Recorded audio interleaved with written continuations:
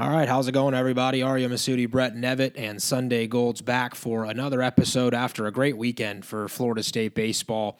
They sweep James Madison by the scores of 4-1, and then 13-2 and 10-4. A James Madison team that I think there's a lot of people out there who feel like they could compete in the Colonial Conference, and a lot of storylines, obviously, as we were going into that season, into that weekend, I should say, and into the season. And Chase DeLauder obviously was the big name for the Dukes, coming in as potentially a number one overall draft pick by some people, maybe a consensus top 10 pick by a lot of people. But Brett, before we jump in, you've been covering this team for such a long time when they started in the fall, and you've been doing it in the summer too. But what was it like to finally be back out there on opening day and kind of be the real thing? 2022 season was underway.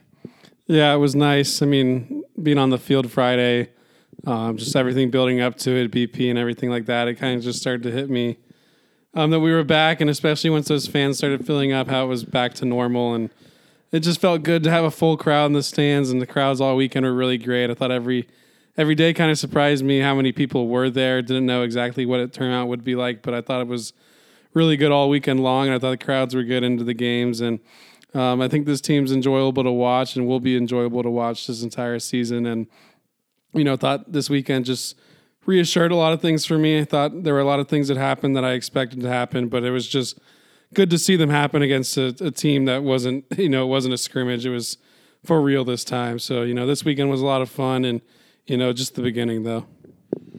No doubt about it. I think the Hauser averaged about 4,700 fans for the weekend. Saturday had north of 5,000 fans, and it just felt different, and it felt normal, I should say, more so than anything, was having the Animals of Section B doing their thing and seeing some students out and enjoying the left and right field bleachers, and the weather was good, I thought, for the most part, all weekend long. And again, it just kind of felt like back to a couple years ago, before pre-COVID and before the COVID era, and it was exciting. I had a great time out there. I had the pleasure of getting to call some of the games this weekend, and the build-up going to Hauser this week to just talk to coaches and players, and it was starting to build the excitement for me. And then, of course, this Seminole team that a lot of anticipation on what they would be like, Brett. And, I thought they came out, and they played really good baseball for all three games. Yeah, I thought it was just a clean weekend overall for the most part.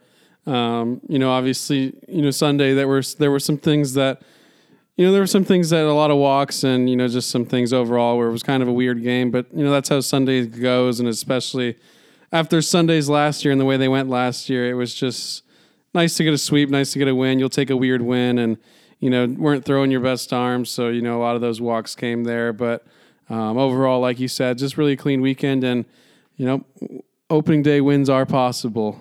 First time in 3 years it's happened, and first time since 2019 since that they've had an opening weekend sweep. So, I have really no complaints coming out of the weekend. I know we'll go over macro and micro, but for me it was just, we get 3 wins, pretty easy, and move on from there. By the way, also really good to be back doing this pod with you. Thanks for handling the whole show last week by yourself. I actually thought you did an admirable job. Something that we haven't really asked you to do yet, huh? And you were able to put an hour together by yourself. But again, you bring the goods to this podcast, so I'm sure people were excited to hear what you had to say, and they had a chance to hear about what you had to say and to see what you had to say with their own eyes. And I thought this weekend, Florida State, before I get into the specifics, shout out, by the way, to the park, right? The grass, incredible. Infield looked incredible. The new padding looked incredible. Hauser was definitely ready for opening weekend. And Florida State put on a show, especially, I thought, in games 2 and 3 offensively. Game 1 and 2, the starting pitching was out of this world. And as you mentioned, Brett, we'll break it down micro and then macro. So let's start game by game, and let's go with game 1. The anticipation for Parker Messick this season after Team USA and being with that collegiate national team. A lot of people had Parker ranked as a top 5 starting pitcher in college baseball, and they might have missed by 4 spots, because that might be the best starting pitcher in college baseball. We're not sure yet, long season, but Parker went out there and the bulldog mentality, just the energy. Was it possible for Parker to be any more confident than he's always been? Because he looked not just like an alpha that he's always been. He looked like a leader on that team. Yeah, and I thought it was pretty important to Parker for himself to set the tone for the season, especially after last year, had a rough opening day start. And he had talked about he really wanted to get off to a good start this year. He starts it out with 3 Ks in the first inning pretty easily. It looked like he was taking the DeLauder matchup pretty personal. Really gave him some extra. Struck him out all 3 times he faced him, and I think it was the first time kind of gave him a good look back there. And that's just how Parker pitches, brings the intensity. Gives up a solo shot in the second, but I could care less if you give up a solo shot here and there. They're going to happen, especially to Hauser. Just makes one mistake pitch, guys, makes you pay, and that is what it is, and you just move on from there. Only run he gives up that whole outing. I just thought he, wasn't even his sharpest, really just, struggled with the off speed a little bit, just with the breaking balls and getting them in the zone where he wants them all the time. But, when he's got those 4 pitches, even when he doesn't have everything going, just a couple pitches can get him by. And I thought fastball changeup got him by. I've been saying for a while, I think Parker probably has the best changeup in college baseball. That thing just has so much downward bite and so much fade on it. It almost looks like a right-handed slider, and he's just perfected that pitch over and over, and it just gets better every time he goes out there, it seems. Ended up with 5 and 2/3. Only give up 2 hits, 1 run, 2 walks, and 11 Ks. So that's a hell of a start to the year for Parker. Yeah, and I thought, too, he did a nice job of just setting the tone from the get-go. And, the home run, that might have bothered him in the past, but he gave it up. Florida State got them right back in the bottom of the inning. And from there, it was cruise control for Parker Messick. He could have gone 7 innings if he needed to in this one. Obviously, you're building up your pitchers. Start one of the year. You don't want to do anything to put their arms at risk, and you want to get them ready for a long haul of a season. So 90 pitches, 11 strikeouts. Man, that's about as good as it can get, right, in college baseball. Messick looked to be the real deal, and a lot of talk about DeLauder, right? Like DeLauder this, DeLauder that, this kid can hit, whatever, Cape Cod League. And believe me, I had all the notes written down having to be ready for the broadcast on Friday. But Parker Messick, and we'll talk about Bryce in game 2, those are 2 guys that are going to be drafted pretty high as well. And like you said, I think they took that personally. And you like to have that competitive edge, right? Like at the beginning of the season against an opponent that you're probably going to overmatch, right? James Madison, a team that you're in a cold weather state and it's snowing and it's cold. And their coach, Marlon Eichenberry, told me that they had 2 days after the start of December where the temperature was above 50 degrees. So he was worried about Florida State for a lot of reasons. And they have a turf field up there, so they're not practicing on natural grass. And I think FSU was definitely the favorite to sweep, and they did just that. But a lot of these kids, they took some matchups personally, and I thought James Madison was a good opponent for them to come out right of the gate. Yeah, I think James Madison's a solid team. I think they showed that this weekend, especially game 1. I thought their game 1 starter is a guy that's going to be a late-round draft guy and maybe, an undrafted signed guy. But, a lot of scouts here this weekend, and I think he came out 93, 94 in the first with a slider to go with it. A bit of a funky delivery and, a little bit at that lower arm slot. And I thought Florida State did a really good job of hitting off him and just putting at-bats together for 4 innings. And, for most of the weekend, I thought James Madison played pretty clean baseball. There was just a couple of, I think those pop flies and flyouts that they had struggled with in that Saturday game. But overall, like you said earlier, I think they're a team that competes for the Colonial. I thought they had some really good left-handed bats to go along with DeLauder, and I still think DeLauder's the real deal. I saw him hit some absolute moonshots in Cape Cod League, and his BP is ridiculous. Just it's not fun for anyone to come to Tallahassee and face these arms, and they were all up for the test. Every guy that faced him looked like they knew exactly what they were getting, and I think Jimmy Bellinger had a good game plan for him as well.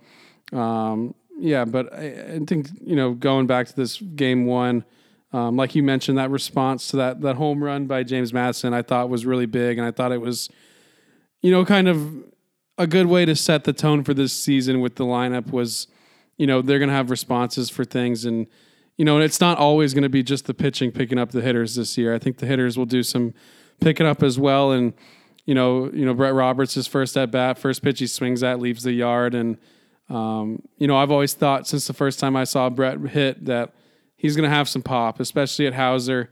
Goes the other way takes a fastball the other way, lets it get deep and drives it the other way over that right field fence. And, I think that pretty much was a no-doubter the opposite way. And, he's going to be at his best when he's letting that fastball get deep because he's got special hands to let the fastball get deep and then be able to turn on it. And, you can lets him do damage on off speed as well. And, that just showed in his first at bat all the potential he has. And I think him getting one out that direction early in the season is going to really help him a lot because now he knows he can do it.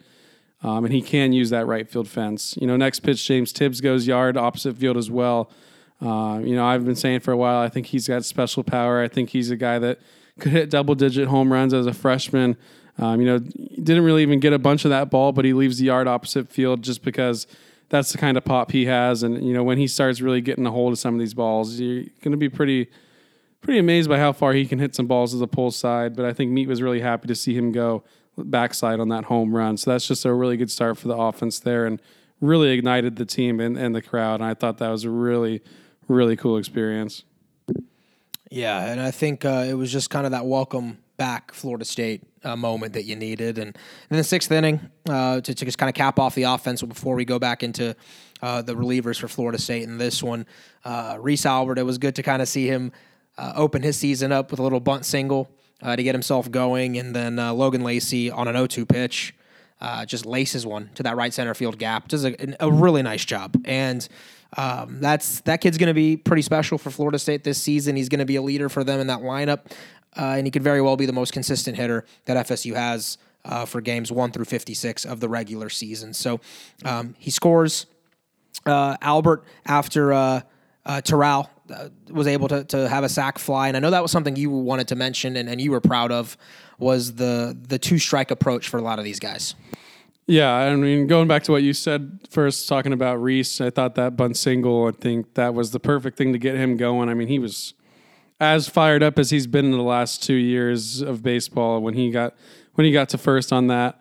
Logan, I thought, squared up basically every single ball he swung at this week. He went 5 for 12, 417 on the weekend, but I thought every ball he hit hard. Only struck out once. Logan's Logan, glue guy still. Alex does the sac fly, 2 strikes, I believe that was, and long at bat, really good to see. I just thought this game showed how bought in they were at the plate. I mean, only struck out 3 times, and there were good swings all day. And I thought, there could have been better output on the day. There were only 7 hits and 4 runs, but I thought there were a lot of atom balls, and it was probably, it might have been the best hitting game, better hitting game than FSU had any of the season last year, approach wise, not run wise or hit wise, but just approach wise and the battling at the plate and putting balls in play and making things happen. It was there, and that's what I think they're going to look like more this year. Not every game is going to be only 3 strikeouts, but just consistency, the willingness to battle, the willingness to go the other way, the willingness to do what Meat wants to do. I mean, you saw every bit of that here in this game, and Meat was really excited after the game for sure. Lacey also did a really nice job, by the way, Brett. A ball in the dirt, read it well, got to third base, and then later scored on a pass ball that got to the backstop. So that's kind of been the buildup, right, for Florida State has been we're going to be a complete baseball team that does a lot of the little things correctly. I know base running as a whole all weekend, there were some moments that I think you're going to have to clean up as you get into your better part of your schedule, but the Noles looked athletic too. Can I say that? Like they looked a lot more athletic and the ability to put pressure on a defense than they have in the past.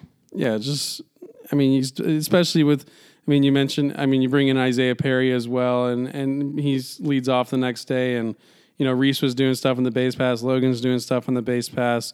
Brett struggled on the base pass this weekend, but he'll be a guy that does some things there as well. Jaime Ferrer had a stolen base this game. He's a guy that can really run, even though he's a natural catcher. Tibbs is an average to above average runner. Basically everybody in this lineup besides Alex Terrell and the catchers can really run. And I think it's going to be something that they use this year. You saw a lot of hit and runs this weekend. Only the one stolen base, but I thought there were good dirt ball reads. I thought there were good.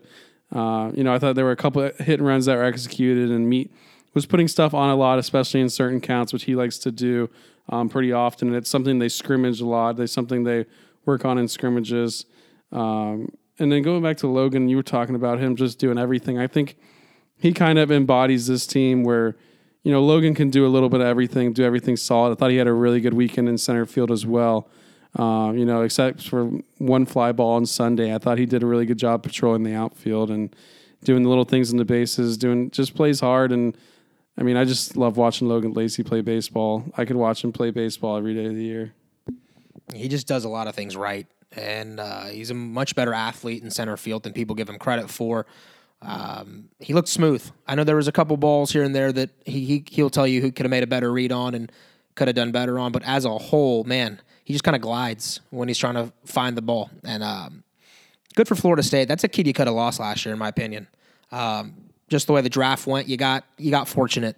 Logan Lacey's the type of kid you want on your team. It's the type of older player that kind of goes under the radar that ends up leading you and is the catalyst for your team in a year that, when those teams make Omaha, Brett, you always look at like a couple guys that you're like, man, no one's really talking about them, but they probably should be. And so I know NC State's offense, by the way, last year when they went to Omaha had 3 or 4 of those guys that were just kind of under the radar, scrappy kids that no one really talked about. So Florida State's got that guy in Logan Lacey, and they probably have a couple more than that, to be honest with you. So a big moment in this ball game, I thought, and we can transition to some of the relieving.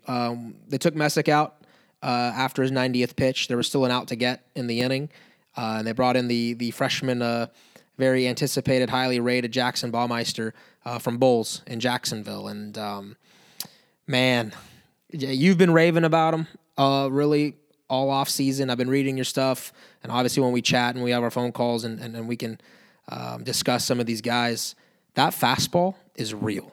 That's a real fastball up to 95 this weekend. And for him to get out of that moment, right, to get it, he got the team out of it, got the big strikeout. And Parker Messick, Bryce Hubbard, the first two, to just storm out of the dugout to greet him. Chest bump from Parker, and man, that was cool, wasn't it?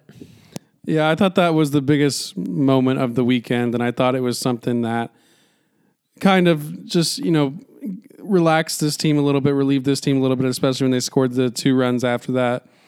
But I thought it showed a lot of what this team can be and a lot of why this team can be good, and it's because you have those power arms and you have freshmen that are ready for this moment, and also you have a bunch of guys that really like each other and really want to play for each other. Like you said, that moment, I thought the biggest thing for me in that moment was seeing Bryce and seeing Parker and seeing how that whole dugout reacted. And it was just a really big moment for them, and I think huge moment for Jackson. He struggled a little bit in the preseason just with some of his off-speed stuff, but they were really intrigued with the idea of him in the bullpen and what his fastball can be out there when he's in shorter settings. It was 93, 95 in that first inning, and blows 95 by a hitter up and in to get out of the inning and leave 2 runners on the base. That's just a huge moment that shows you a little bit about Jackson and his personality and the things he can do both on and off the field. And I think the future that he has at Florida State and longer into the pros. And I thought the bullpen as a whole was really good this game, but that certain moment I thought it was so massive for him and so massive for this entire team. Yeah, because, in that inning, Parker gave up the single right through the left side to Trayvon Dabney, who I think Dabney's going to be a pretty good player in the Colonial too. I think that's an all-Colonial first-team kind of kid. Everybody talks about DeLauder, but there's a couple of guys in that lineup that I think for James Madison that are going to make some noise. But Parker gets DeLauder to swing through a strike 3, struck him out 3 times on the night. That was big.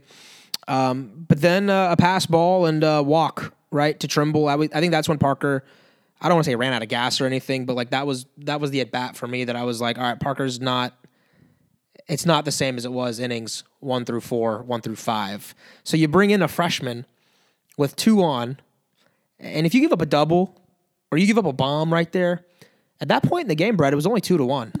At that point, you're thinking, here we go again. It's like an opening day type of game, right? Like this is what's gone wrong for FSU. Messick looks dominant for a long stretch. And not that he struggled or anything. Obviously he didn't. But like then someone makes a capitalizes on a mistake right in the middle innings, and FSU goes on to lose like 4-2 or something nonsensical like that that's happened to them in the past. But that moment, right?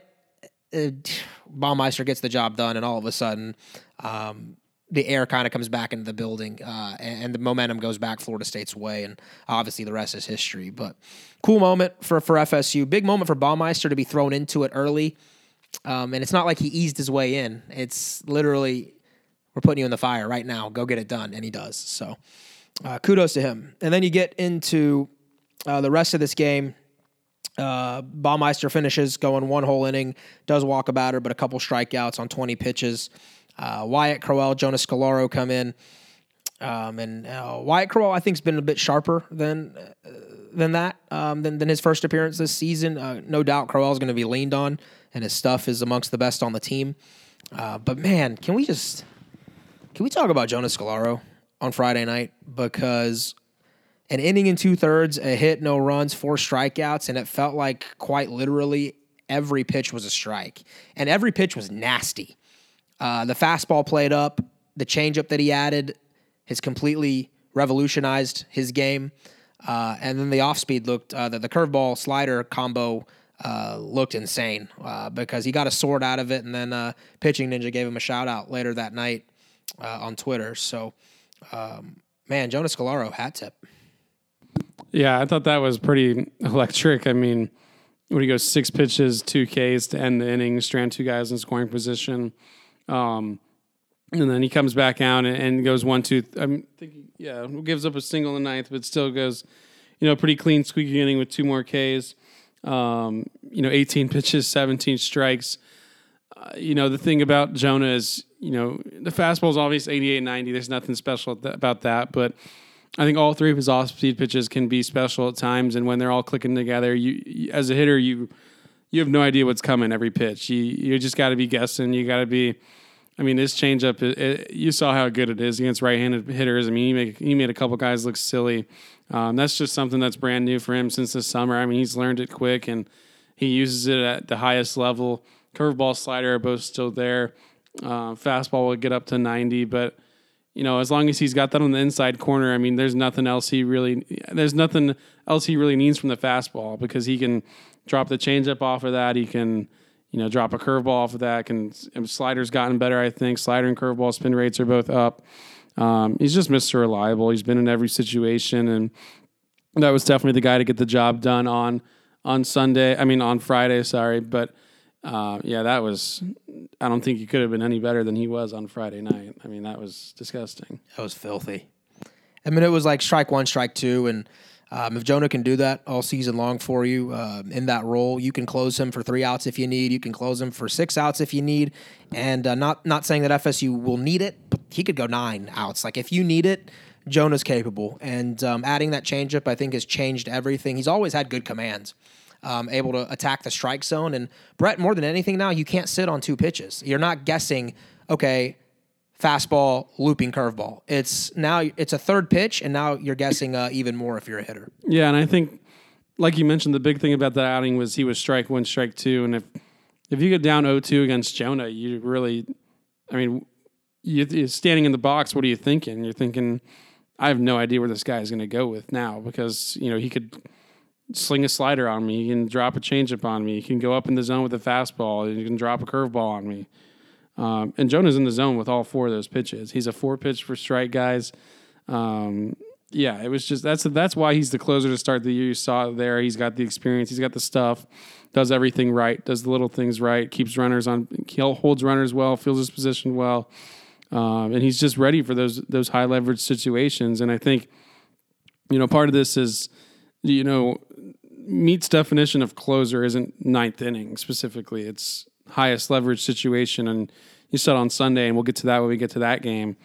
But it's just, when is the game on the line? And that's when Jonah's going to come in, because he is ultra reliable in all situations. I mean, you could throw Jonah in there in the 3rd, 4th inning as a guy to, get you a few innings, and you trust him to do that too. You can trust him to go get 1 lefty out. He just does everything. And I think he's going to be a guy that throws 2 or 3 games every weekend.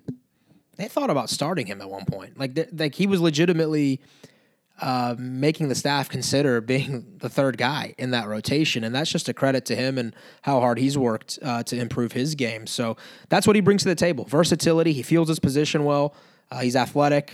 And like you said, he's experienced. There's not a single situation Jonas Scolaro is going to pitch in this year that he hasn't probably already been in his career. And he's done it at Omaha. He's done it in high leverage situations in his career the entire time. So he reminds me kind of Billy Strode a little bit. For Noles fans listening that remember Billy Strode, it was Billy was a former starter that they kind of transitioned into that dominant lockdown closer role. And Billy was really good, a really athletic guy, and kind of just did everything well. So Scolaro really good. He pitched again on Sunday. We'll talk about that as well. But Brett, is there anything you want to touch on Game 1 before we go ahead and move on into Game 2? No, I just thought Game 1 was, I think everything about that game was the perfect way to start the season off. Good approach to the plate. Didn't have to make too many plays in the field, but were good when you had to make plays in the field. You made timely pitches from the bullpen. I mean, it was just all around. It might have been more of a complete game than we played at any point all last season. They struck out only 3 times all game. Incredible. I mean, it was incredible. They were attacking early. They were making contact early in at bats. And then on the other side, you strike out 18 guys to just 3 walks. That'll play. Great first game. Clean fielding. That's the recipe, man. Friday nights, you're going to face some really good pitchers, and you're not going to win every Friday night game 10-0, right? Like, you're going to have to grind some things out, and situationally, I thought Florida State was fantastic in Game 1. All right, Game 2, a bit more of a blowout, 13-2. The Noles offense came to life in this one. 16 hits, 13 runs, and then we've got to start before we talk about the offense with Bryce Hubbart. It was going to be tough to be much better than what Parker did on Friday, and Bryce was like, I think the matchup against DeLauder is just as personal for me as it is for Parker. So Bryce, 5 innings, 2 hits, no runs, no walks, 13 strikeouts. I mean, it was pounding the zone on 75 pitches. And, man, what can you say? Does anyone come close to Florida State's 1-2 punch? I don't think so. And I mean, Bryce wasn't even the best version of Bryce. I mean, he didn't even have to use his off-speed pitches, and I think he's got a plus slider now, and he's got a good curveball still with high spin rate. I mean, but he didn't even have to use him. So, I mean, when he starts getting those mixed in, I mean, what are you going to do? I mean, I think some people forgot how nasty Bryce was in the summer. I mean, he made the Cape League look like a joke. I mean, he made hitters look like a joke in the Cape League, and that's the best hitters in the country besides guys that are on Team USA. I mean, I don't think he allowed a run in his last 25 innings in the Cape and struck out a whole ton of guys, and then comes down on Saturday and, I mean, what did he strike out 8 through 3, 13 and 5, struck out 13 to 17 batters he faced, and I think he only threw about 10 to 15 total off-speed pitches. Basically did it. I think every single of his 23 swing and misses were on fastball. I mean, he literally said, I mean, coming off the mound on the first inning, I'm pretty sure he said, "You don't belong here. You don't." Bryce is just, he just knows he's better than guys, and he just attacks. And I mean, that's what makes him good. Is he knows his fastball is it's an invisible. You can't hit it. The metrics behind it, everything he does, the work he puts in there. He's kind of a nerd when it comes to that stuff, and he loves to look at that stuff. And it has made him so much better. And up in the zone, you just can't touch his fastball. I mean, he could tell you a fastball's coming, you're not going to hit it. And it's not because it's 98, 99 miles per hour. It's because he gets so much, he gets down the hill with it, the release point, the spin on it. I mean, that ball looks like it's literally rising on hitters. And like I said, and now if he goes and drops a slider or a curveball off that in his next outing, and I mean, yeah, it's best 1-2 punch in the country. I'm a Braves fan. I've said it many times on here before. He's not a righty like Ian Anderson is, and obviously they're not the same exact type of pitcher or even measurables, right, and mechanics and all that. But his fastball reminds me of Ian Anderson's in the way that it jumps on hitters. Like, it's not going to be 97, 98. It's just like the way he releases it, the way it moves on the plane to the plate. It's got such late life too to it that like you can, like you said, he can tell you he's about to throw it, and by the time your brain processes where the ball is, like it's past your bat. And so he mixes that in with that curveball that he has that can just snap your back ACL, your back knee. I mean, he's gross. And there's a reason he came out of the Cape Cod League as one of the top draft prospects.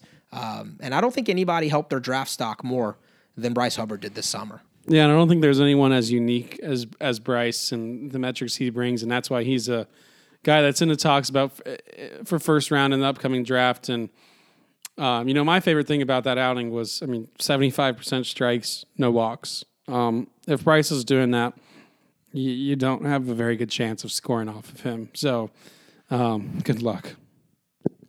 Amazing, and it's amazing. And talking to both of them going into the week, I asked each of them about the other, and Parker was just like, "Man, Bryce is filthy." Like that's exactly what he said. Just nasty. He's analytical. Meat said that they're different. They're kind of like fire and ice in that way. And Bryce, talked about Parker and was like, "Man, he goes out there and he's a bulldog." And everyone uses that bulldog analogy, but Bryce said this guy just competes. Like he's out there. He's trying to be confident and funny and high energy all the time, and that's just who he is. And so those two really like being around each other. They feed off each other. And like you said, man, there's no one in the ACC that's better than those two. And you were telling me before we hit record, those might be the top two pitchers in the ACC, bar none. Yeah, you could get to the end of the season and both of them are first team all ACC guys. Long way to go. Yeah, there's a long way to go. But are there two better? They literally could be 1-2. They could be 1A, 1B. And I think I forgot to mention on Parker. That was probably the fastest. That was probably the sharpest his fastball's been as a starter since he's been here. I think he was 93, 94 in the first. I think 90, 92 most of the outing. Still bumping to 93 once in a while. Happy to have him. It's just amazing. It's so much fun to watch both of them. And it's like you said, they're very different than each other too. Parker works east-west kind of. Bryce works north-south. Parker shows a ton of emotion on the mound, and Bryce kind of just gives the little hand wave, just get out of here. And Bryce is Bryce, and Parker's Parker, and they're both unique, and they're both damn good pitchers, man. Except for that one time, by the way, Bryce. You say he tries to, he's very calm and collected. He struck DeLauder out. And he took 2 steps towards the dugout, kind of screamed at DeLauder. And I thought it was hilarious. It took everything in me, by the way, calling that game on the broadcast, not to laugh out loud as it was happening. They took that personally. You're right. I'm at a loss for words. Like those two, that's the best 1-2 punch Florida State's had. At least since C.J. Van Eyck and Shane Drohan, and we never got to see those two together for a full season. But these two kids might seriously compete with each other for ACC Pitcher of the Year. Like you're talking about what everybody was saying about Vanderbilt's 2 pitchers with Leiter and Kumar. Like that's the same level. Well, the great thing about Parker and Bryce is they want to one up each other every time. Because I'm sure Bryce was sitting there on Friday thinking, "You did this, I'm going to try to go one up you." And I bet you Parker was saying, "I hope you do." Go out there and try. They have their own little battles with each other, and obviously they really like each other, but they also compete with each other and make each other better, and each of them teach each other things.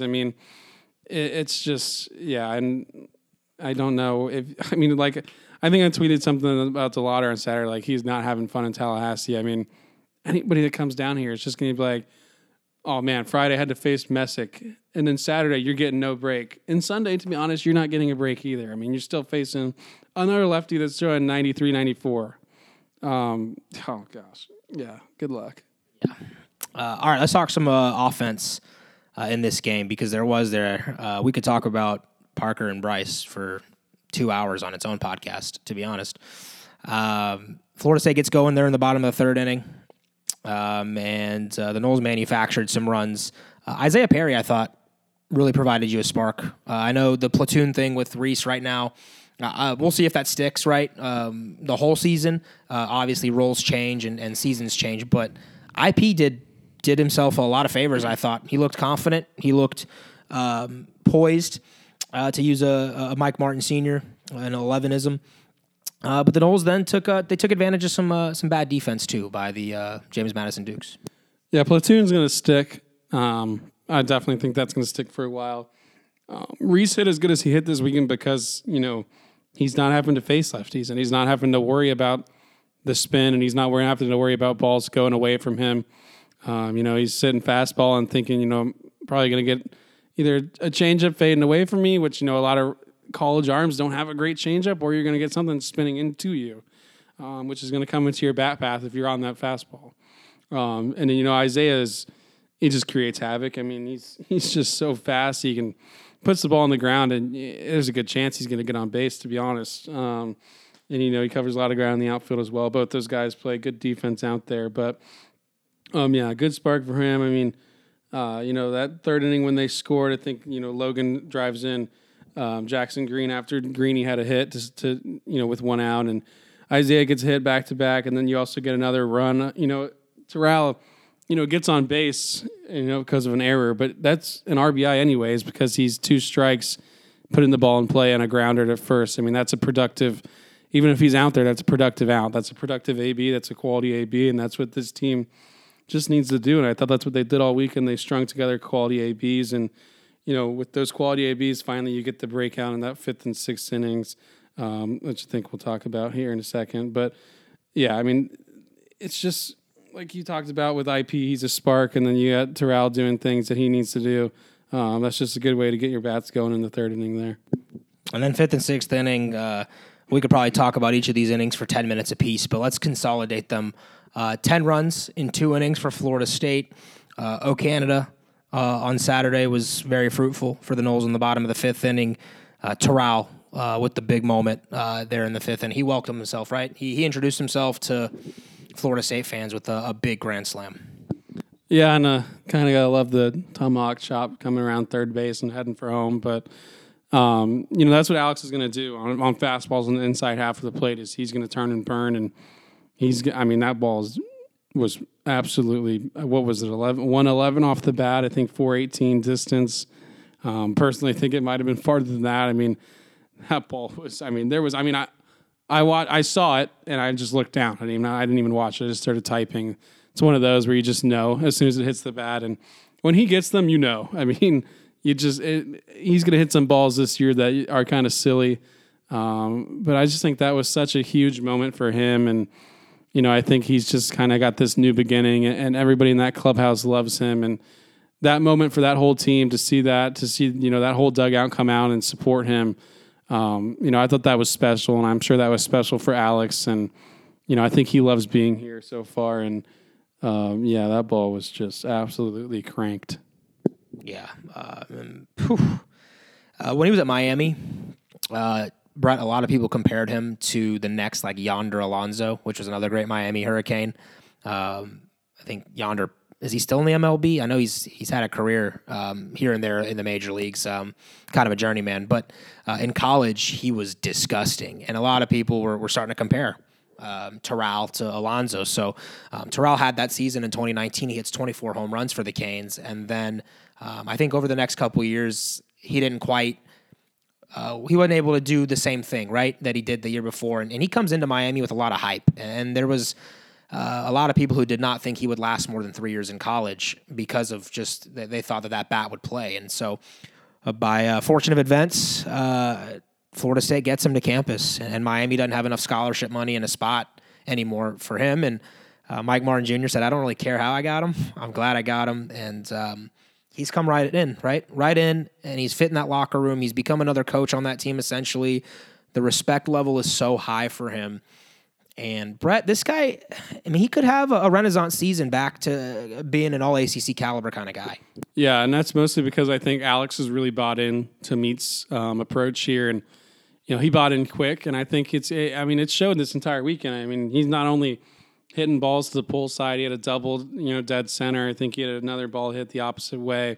He had a sac fly the other way. I think he only struck out once, maybe twice. I think twice, actually. 2 times. But, he hit 455 on the weekend.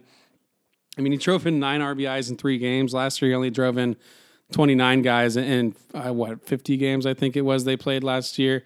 Like you said, Alex is just so respected by this team.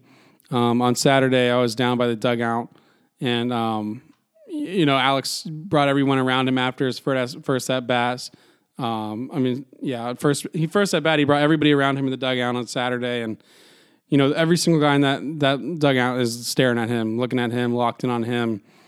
He is another coach in this team, and Meat after the game kind of called him a gentle giant. If you ever talk to Alex, you just get that feeling being around him that he's a really good kid and someone that, I think like everybody in that locker room looks to him for some guidance. Everybody in that locker room looks to him for, some knowledge. Maybe not practice every day. He's telling guys where to be, telling guys what to do. He hasn't been afraid to speak up since he's been here, and it's meant everything. I don't even think you can put into words what Alex has meant since he's gotten here in the fall. Yeah, that's maybe the impact transfer. That's top 5 impact transfer, I think, in college baseball this offseason. Yeah. The only one that comes to mind, immediately that, might be above that was, Jacob Berry leaving Arizona and going to LSU. I can't think of that many more. Can you? No, but FSU got a monstrous transfer. And D1 Baseball had him as the 60th best impact transfer. 60th best impact transfer? Yeah. All right, let's revisit. You might want to revise that in May, right? When the stats are a full season. You put Alex in our park. What do you expect, man? What do you expect? He's going to do his thing. He's going to mash. But to me, too, and I think you touched on it just a couple moments ago, yeah, he hit the ball over the screen, but it was everything else going opposite field. He had a couple doubles on Sunday where he's hitting it straight dead center over DeLauder's head and then to left center. He looked like a complete hitter. It was a complete hitter. He was patient when he needed to be. He was having fun. He's dancing as he's getting into second base and screaming into the dugout. We'll talk about the theme of this team, by the way, just how much they enjoy being around each other when we look at big picture stuff. But the point I want to make on Terrell Brett is I actually do think Alex will kind of re-energize his baseball career at Florida State. I really think in the summer, he's going to get drafted because he's had such a great season, and I think he could be an all-ACC guy. I really do. Yeah, I think you just see it just being around him, and there's kind of always a smile on his face, and at the plate he just looks confident. Just looks like every time he steps to the plate, you kind of feel like something's going to happen, and something did happen most of the time this weekend. And I just think he's so bought into everything that Meat's talking about, and that buy-in, him coming in and buying in.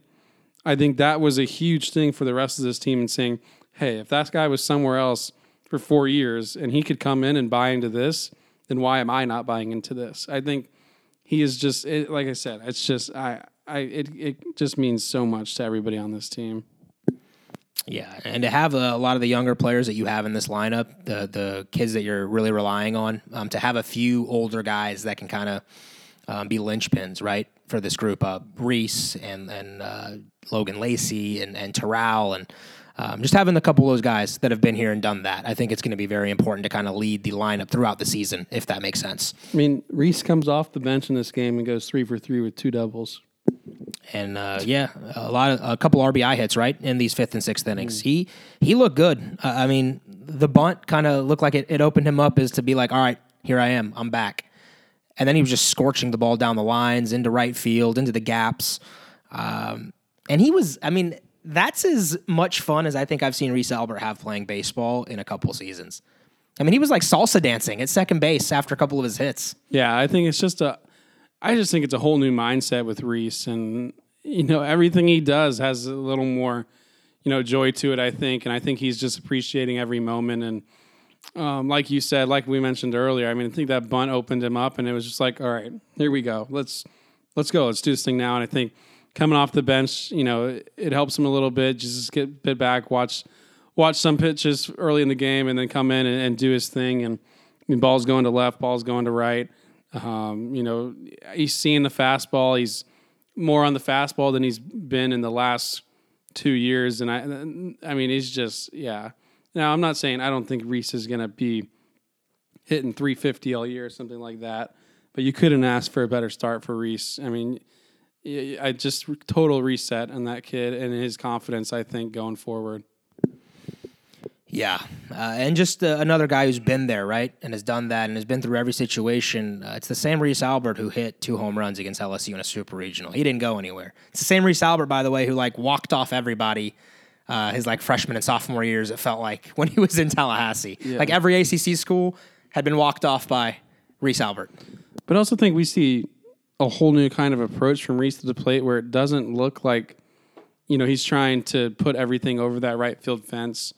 I know Meat mentioned a while back that the swing is just so much more simple. It's so much shorter now. He's more direct to the ball, and he can just do so many more things. And just really excited to see him play. I really hope he gets a full season of health. I mean, I don't think you could ask for anything more than that. In that 6th inning, too, Brett, a couple of different guys had some good at-bats.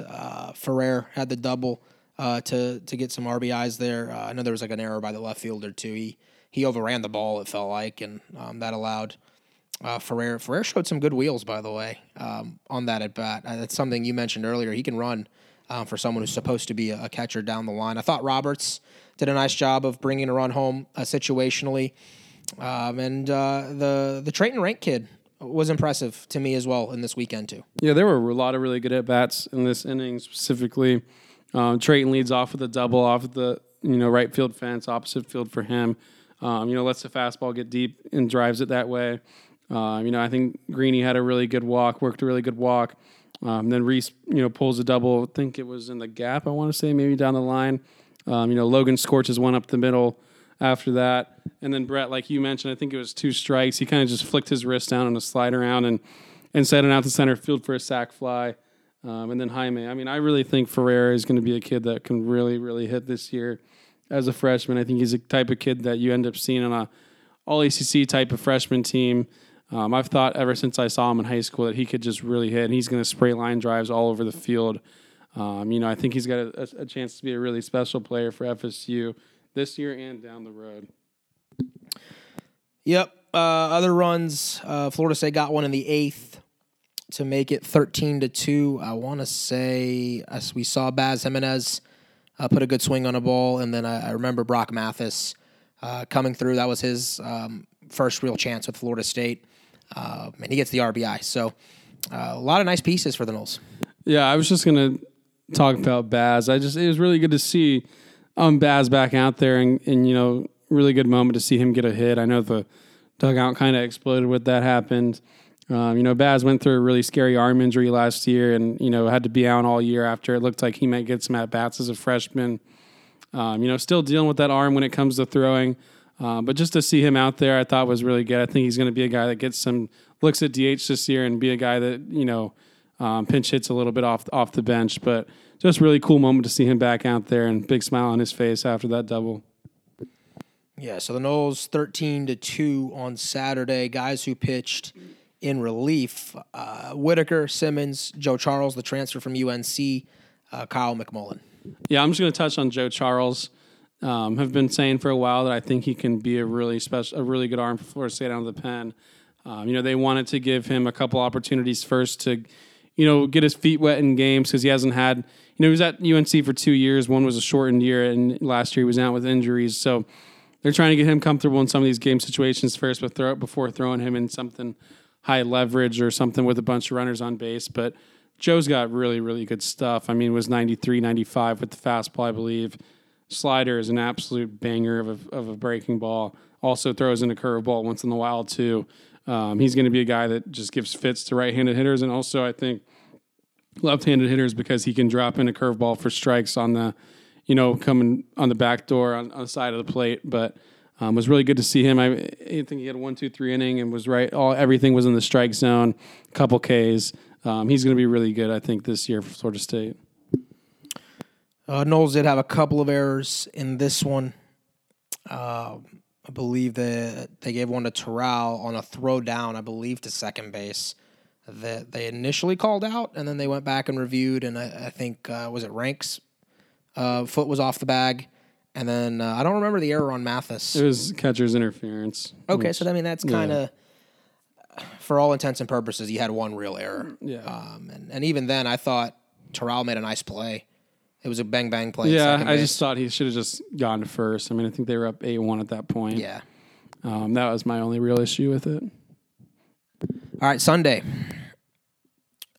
10-4, Florida State wins this one. Ross Dunn on the hill. I know a lot of people were really excited to see him pitch after the offseason that he had in the preseason. Bright spots. You said it to everybody. You know, he beat everybody out for that Sunday spot. And he was a mixed bag. I mean, 2 1/3. The stuff was still good. It's just a couple full count walks that I think kind of doomed him a little bit.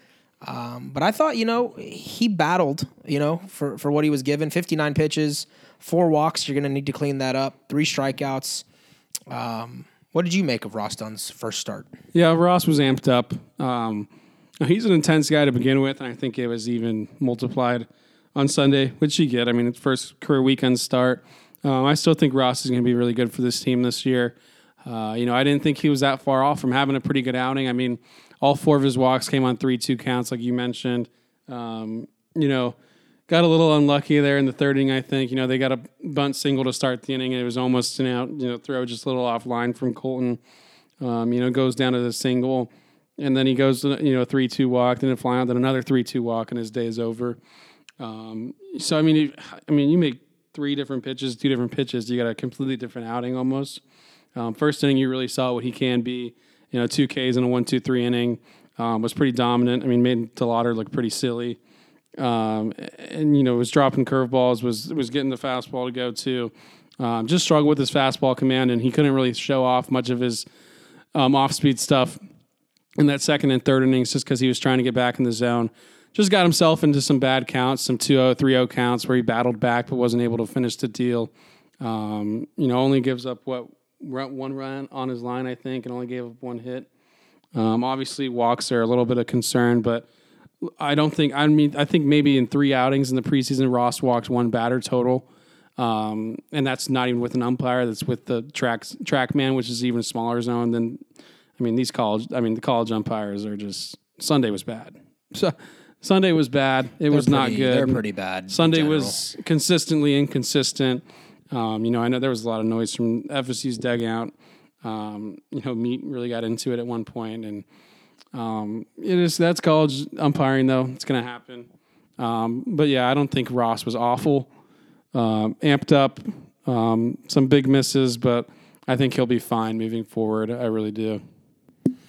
All right, let's approach Game 3 a little bit differently, just for the sake of time. I know we've been talking now about almost an hour. Feels like it just flies by, doesn't it? Has it been an hour? I'm serious, man.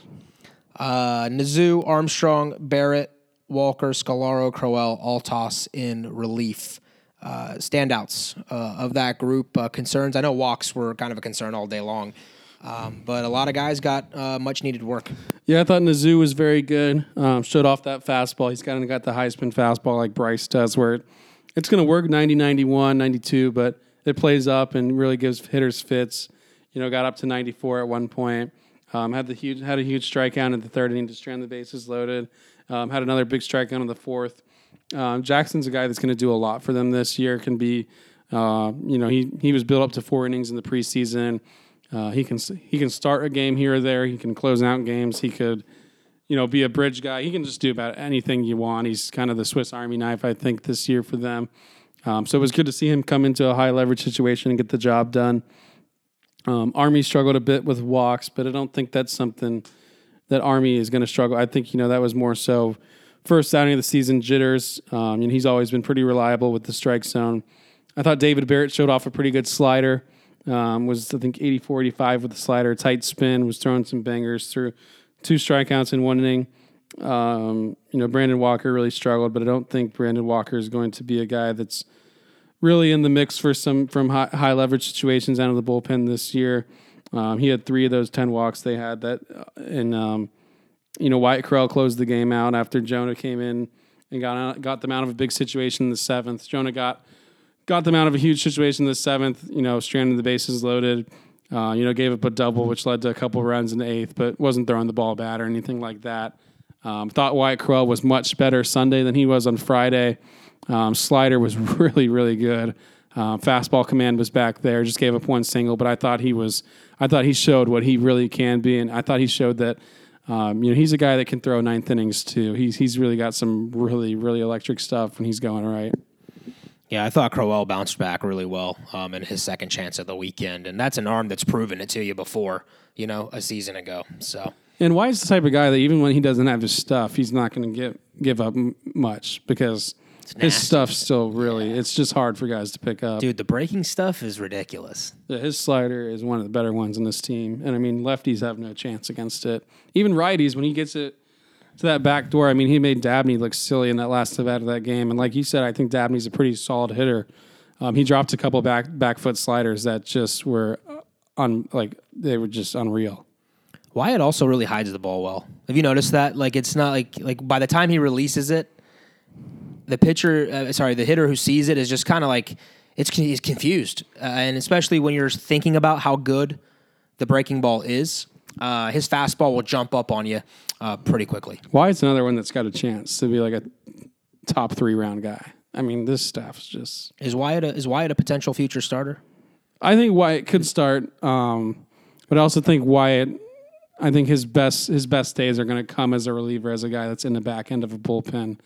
His last outing of the preseason, he went 4 innings and was really good. Now I don't know if he'll ever fit into the rotation here at Florida State, but I think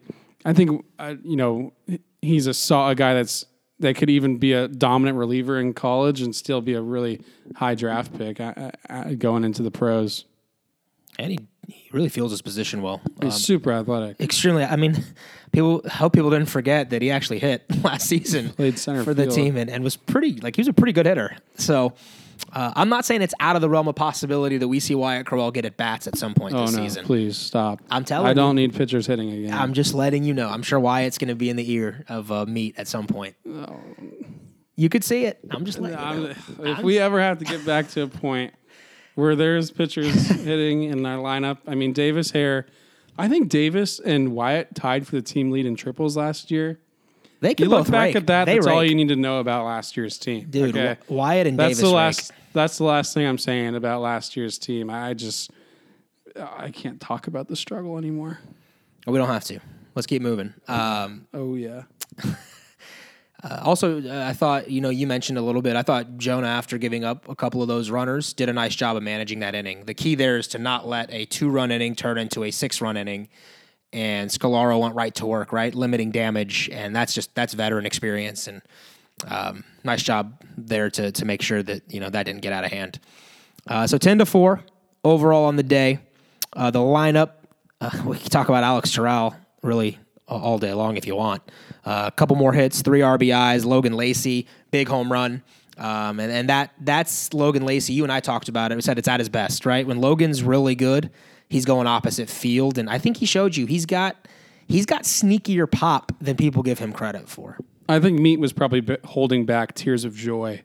I think he was probably jumping for joy in his head when Lacey went oppo bomb. Every day in practice, Meat tells Lacey, you're at your best when you're hitting them off that right field fence. Just attack fastballs and send them that way. You can do it. So when he did that, all I could think about was what Meat was thinking about. But yeah, really good day for the top of the order again. Those guys combined, Albert, Lacey, Terrell, Roberts, combined to hit .525 on the weekend and struck out just 6 times and 40 at-bats. Reese 3 for 3 for the second straight day. Ended the weekend on hits and 7 straight at-bats. He had 3 runs scored on the day, 6 runs scored total on the weekend. That's what you want from your leadoff guy. You want them on base, and you want them scoring runs. Like you mentioned, Terrell, again, just 2 more doubles, I think 3 RBIs, and B-Rob was 2 for 3 on the day as well with a couple RBIs, and also 2 walks. Really like the way B-Rob's approach is right now. I think he had 9 walks or 8 walks all last season in about 47 games for Tennessee Tech, and he already has 3 this year. So that, he's seeing the ball really well. I don't know if anybody on this roster sees spin better than he does. You know what I like about Sunday games? they're crazy. Well, You don't know what's going to happen ever. exactly, which is why you like to jump out on people early in games. Florida State scored right away, in that bottom of that first inning. Terrell with he scorched that ball over that center fielder's head. I want to say that center fielder, Chase DeLauder's head. And then 4 more runs, right, in the bottom of the third inning. 4 runs in the fourth, 3 runs in the fourth inning, and you kind of put that game away. I think Sundays are a day you don't want the other team to believe. If you've already won the first 2 and you're going for a sweep, you kind of want to step on their neck when they're down, and I thought Florida State did that. I thought this team just did a really good job this weekend of responding, and also, I thought the pitchers made timely pitches, and I thought the hitters had timely hits. I mean, it felt like every time James Madison scored, that immediately the offense scored right after. I mean, Friday we mentioned those back-to-back home runs right after JMU took the first lead of the season. And then, Sunday, JMU ties the game 1-1, and all of a sudden it's 5-1 FSU because they put a 4 spot right after that. When you do that to teams, it just suffocates them. They think, we're never going to get an opportunity here. So if they can keep doing that, if they, you put up zeros after you score, and if you put up runs after the other team score, you're going to be a really good team, I think. Yeah, the offense definitely has taken a step forward. I think, Brett, you had been kind of previewing it all offseason with just saying, look, this team's going to make contact. They're really good. You texted me, I think, like the week before the first game. It might have been even a couple days before first pitch, and you said, this team's going to hit. And I had to be the one to kind of be like, whoa, just take a step back, take a deep breath. And you're like, listen, this team's going to hit. And they did. They proved it. And this team is more talented and deeper, but it's not really that made me feel like they were going to hit. It's just these dudes battle, man. Like they do everything in their power not to strike out. I mean, you see guys flailing, throwing their bats out on sliders and 2 strikes, just trying to foul them off or just trying to put them in place somewhere. Because when you put the ball in play, good things happen most of the time. I mean, you saw the error on the ball that Terrell hit to first. You had a couple bloopers. I mean, Reese had a pair of hits, I think, that were just off the inside of, just off his hands that he drops into left field for a hits. Who cares if you hit the ball 100 miles per hour for a hit or 50 miles per hour for a hit? I don't care. Meat doesn't care. Fans don't care. And batting averages don't care. Either way, they're going to rise when you get a hit. And I think these guys on this team have really taken that mindset. And they just battle, man. They just fight. And it's good to see, especially after last year.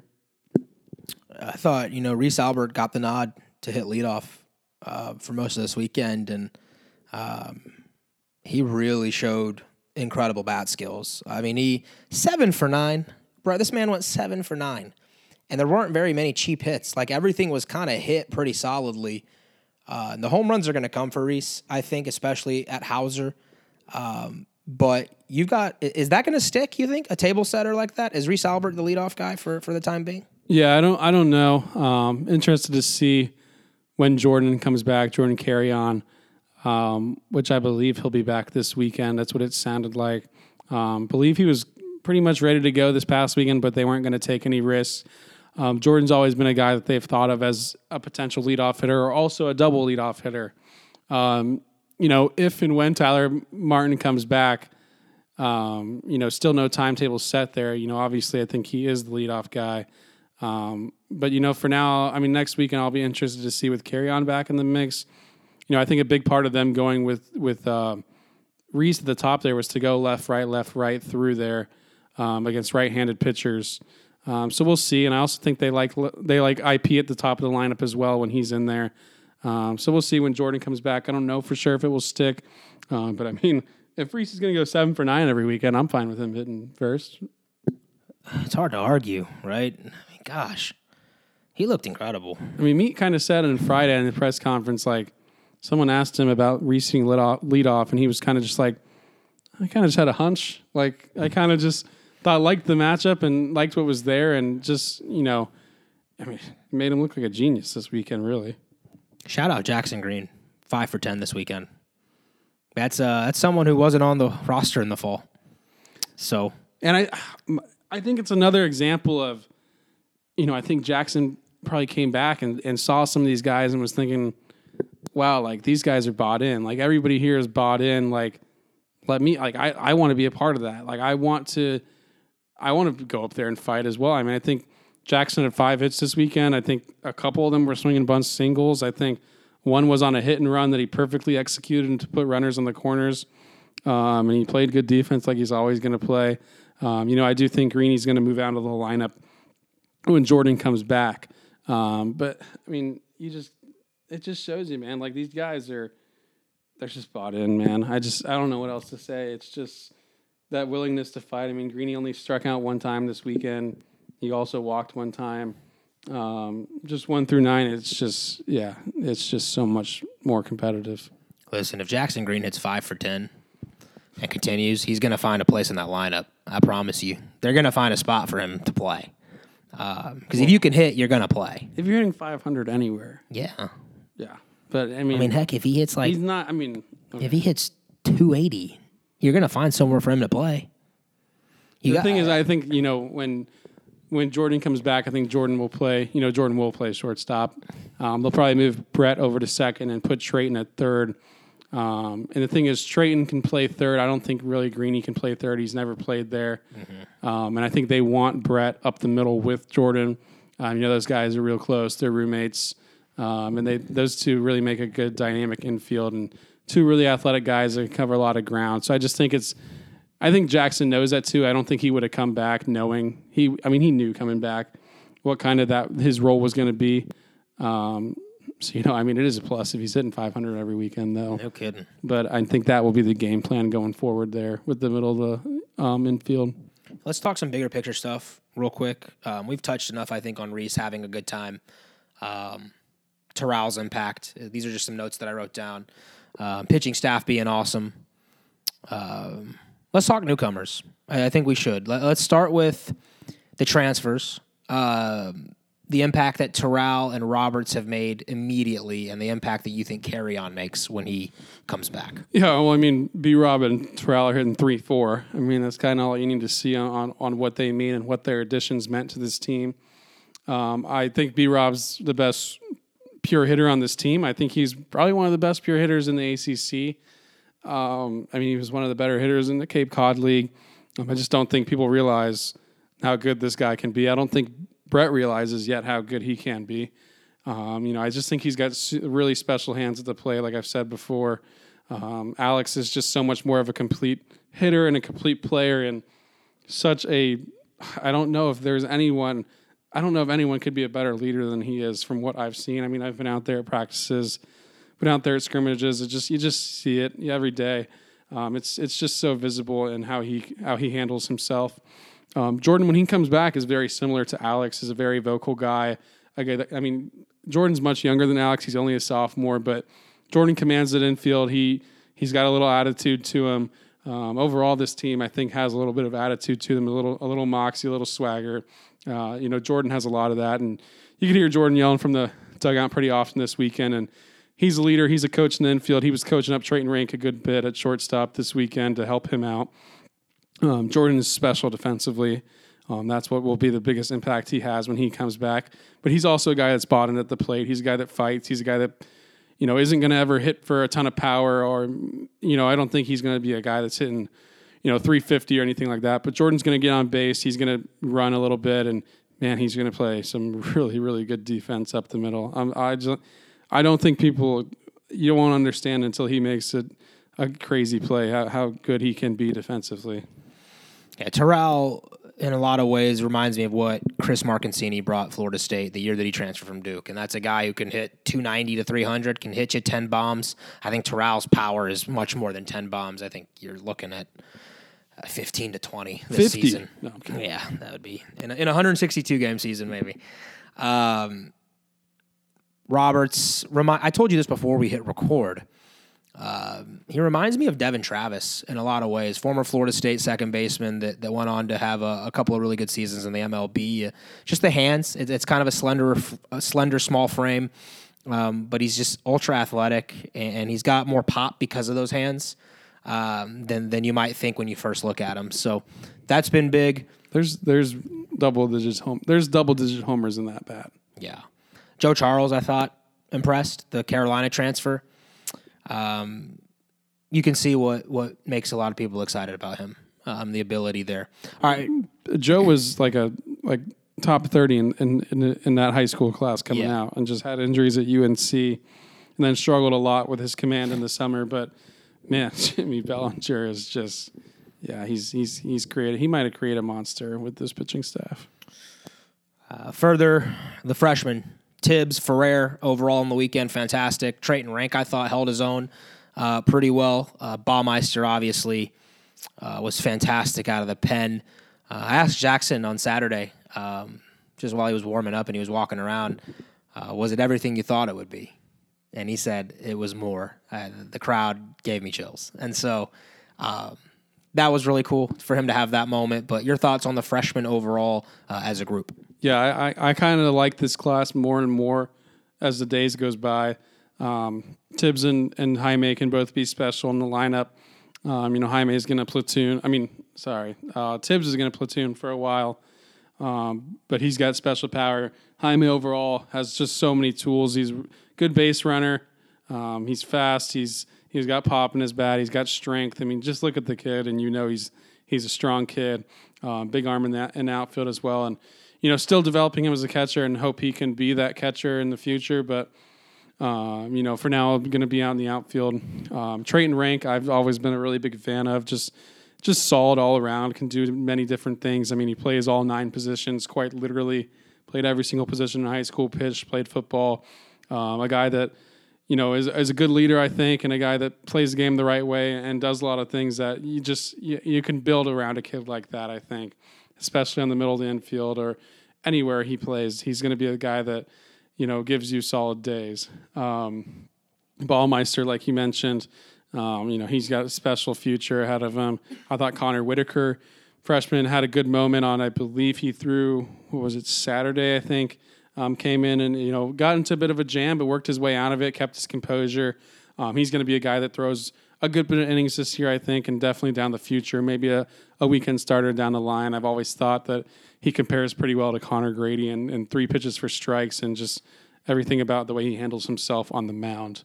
I also think there's a lot of good depth pieces from this freshman class. I think Mays White showed a little bit in his time at shortstop that he's a really good defender, athletic kid.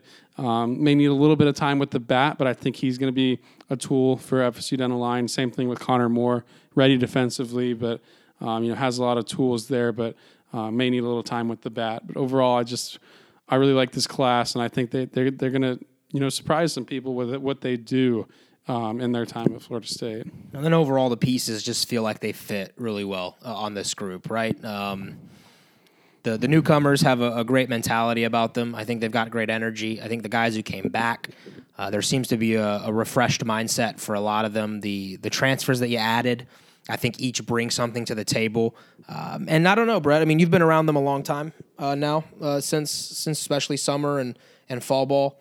But just the week that I had, just kind of going around and chatting with people and just kind of being around the park, leading up to the broadcasts, they are having way more fun and they're way more loose and relaxed. And it's a completely different clubhouse in terms of just energy, mojo, whatever you want to call it, right? Like it's a confidence, but it seems like there's a humility to that confidence. And you can tell that they really love being around each other. And I think it shows in the way that they play innings 1 through 9. Yeah, off the field, this team really likes each other, really likes playing with each other, really like just doing things with each other. And, they're good kids to be around too. They all talk really well. They give you good interviews and, they come up to you, shake your hand. And, but when they get on the field, they all got a good bit of swagger to them and they want to win. They want to win for each other specifically. And I think it all starts from the top down. I mean, the change Meat's just so much more relaxed this year and he's so much more, comfortable with what he has to work with on this roster.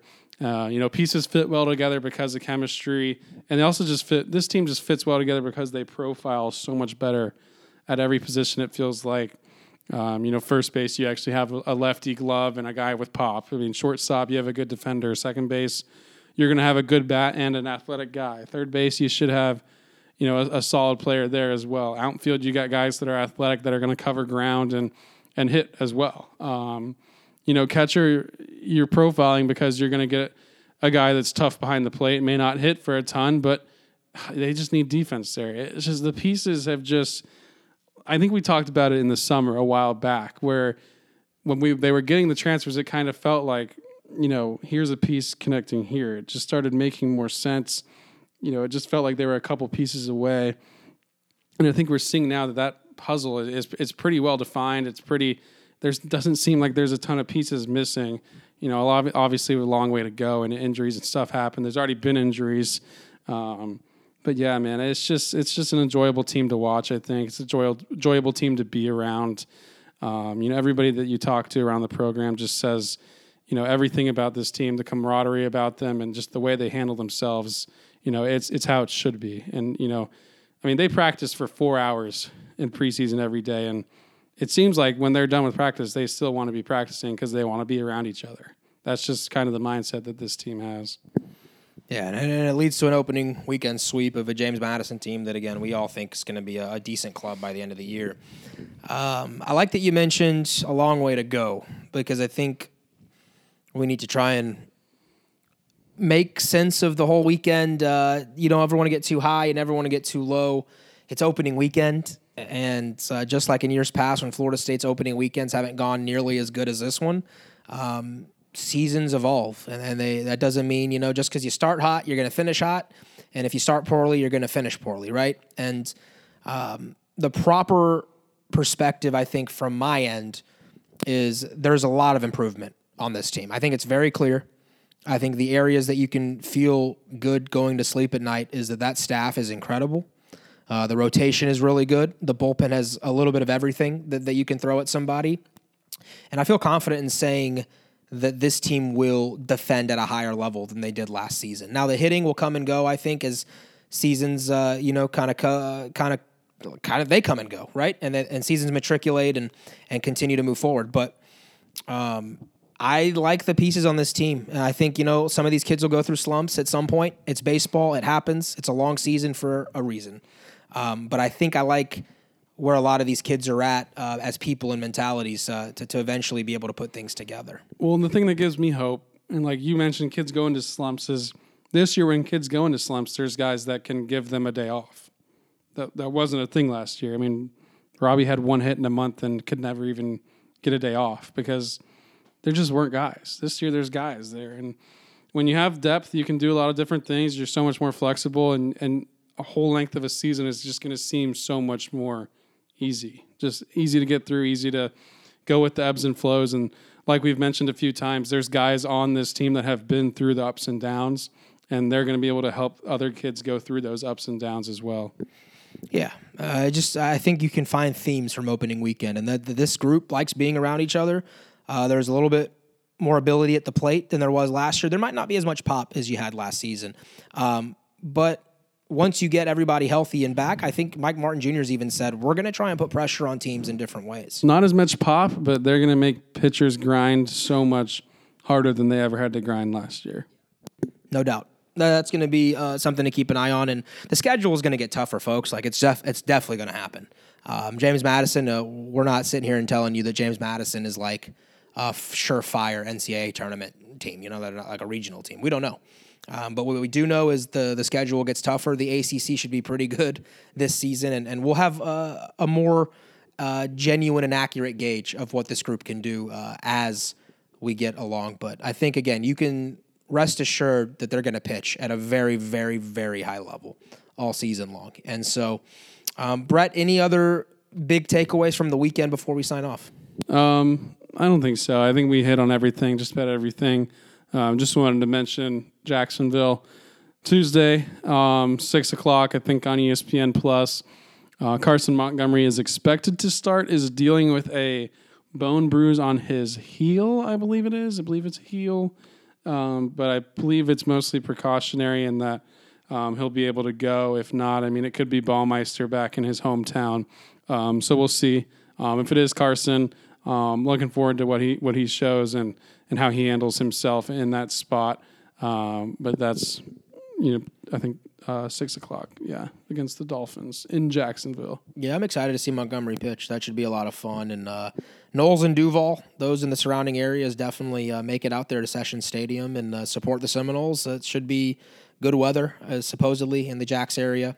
Tuesday, 6 o'clock. And for the rest of us, we'll watch it on ESPN Plus. And I think we're going to have another podcast on Friday. It'll release on Friday before the Noles take on Samford for 3-game set.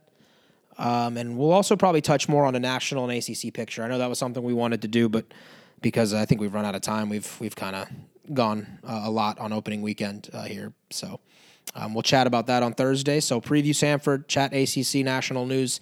If you got questions, feel free, please email us, tweet at us, slide into the DMs. We would love to hear your thoughts, even if you don't have a question and you just have a comment about this team. We'd love to hear what you have to say, and we love doing this. We're excited to be back.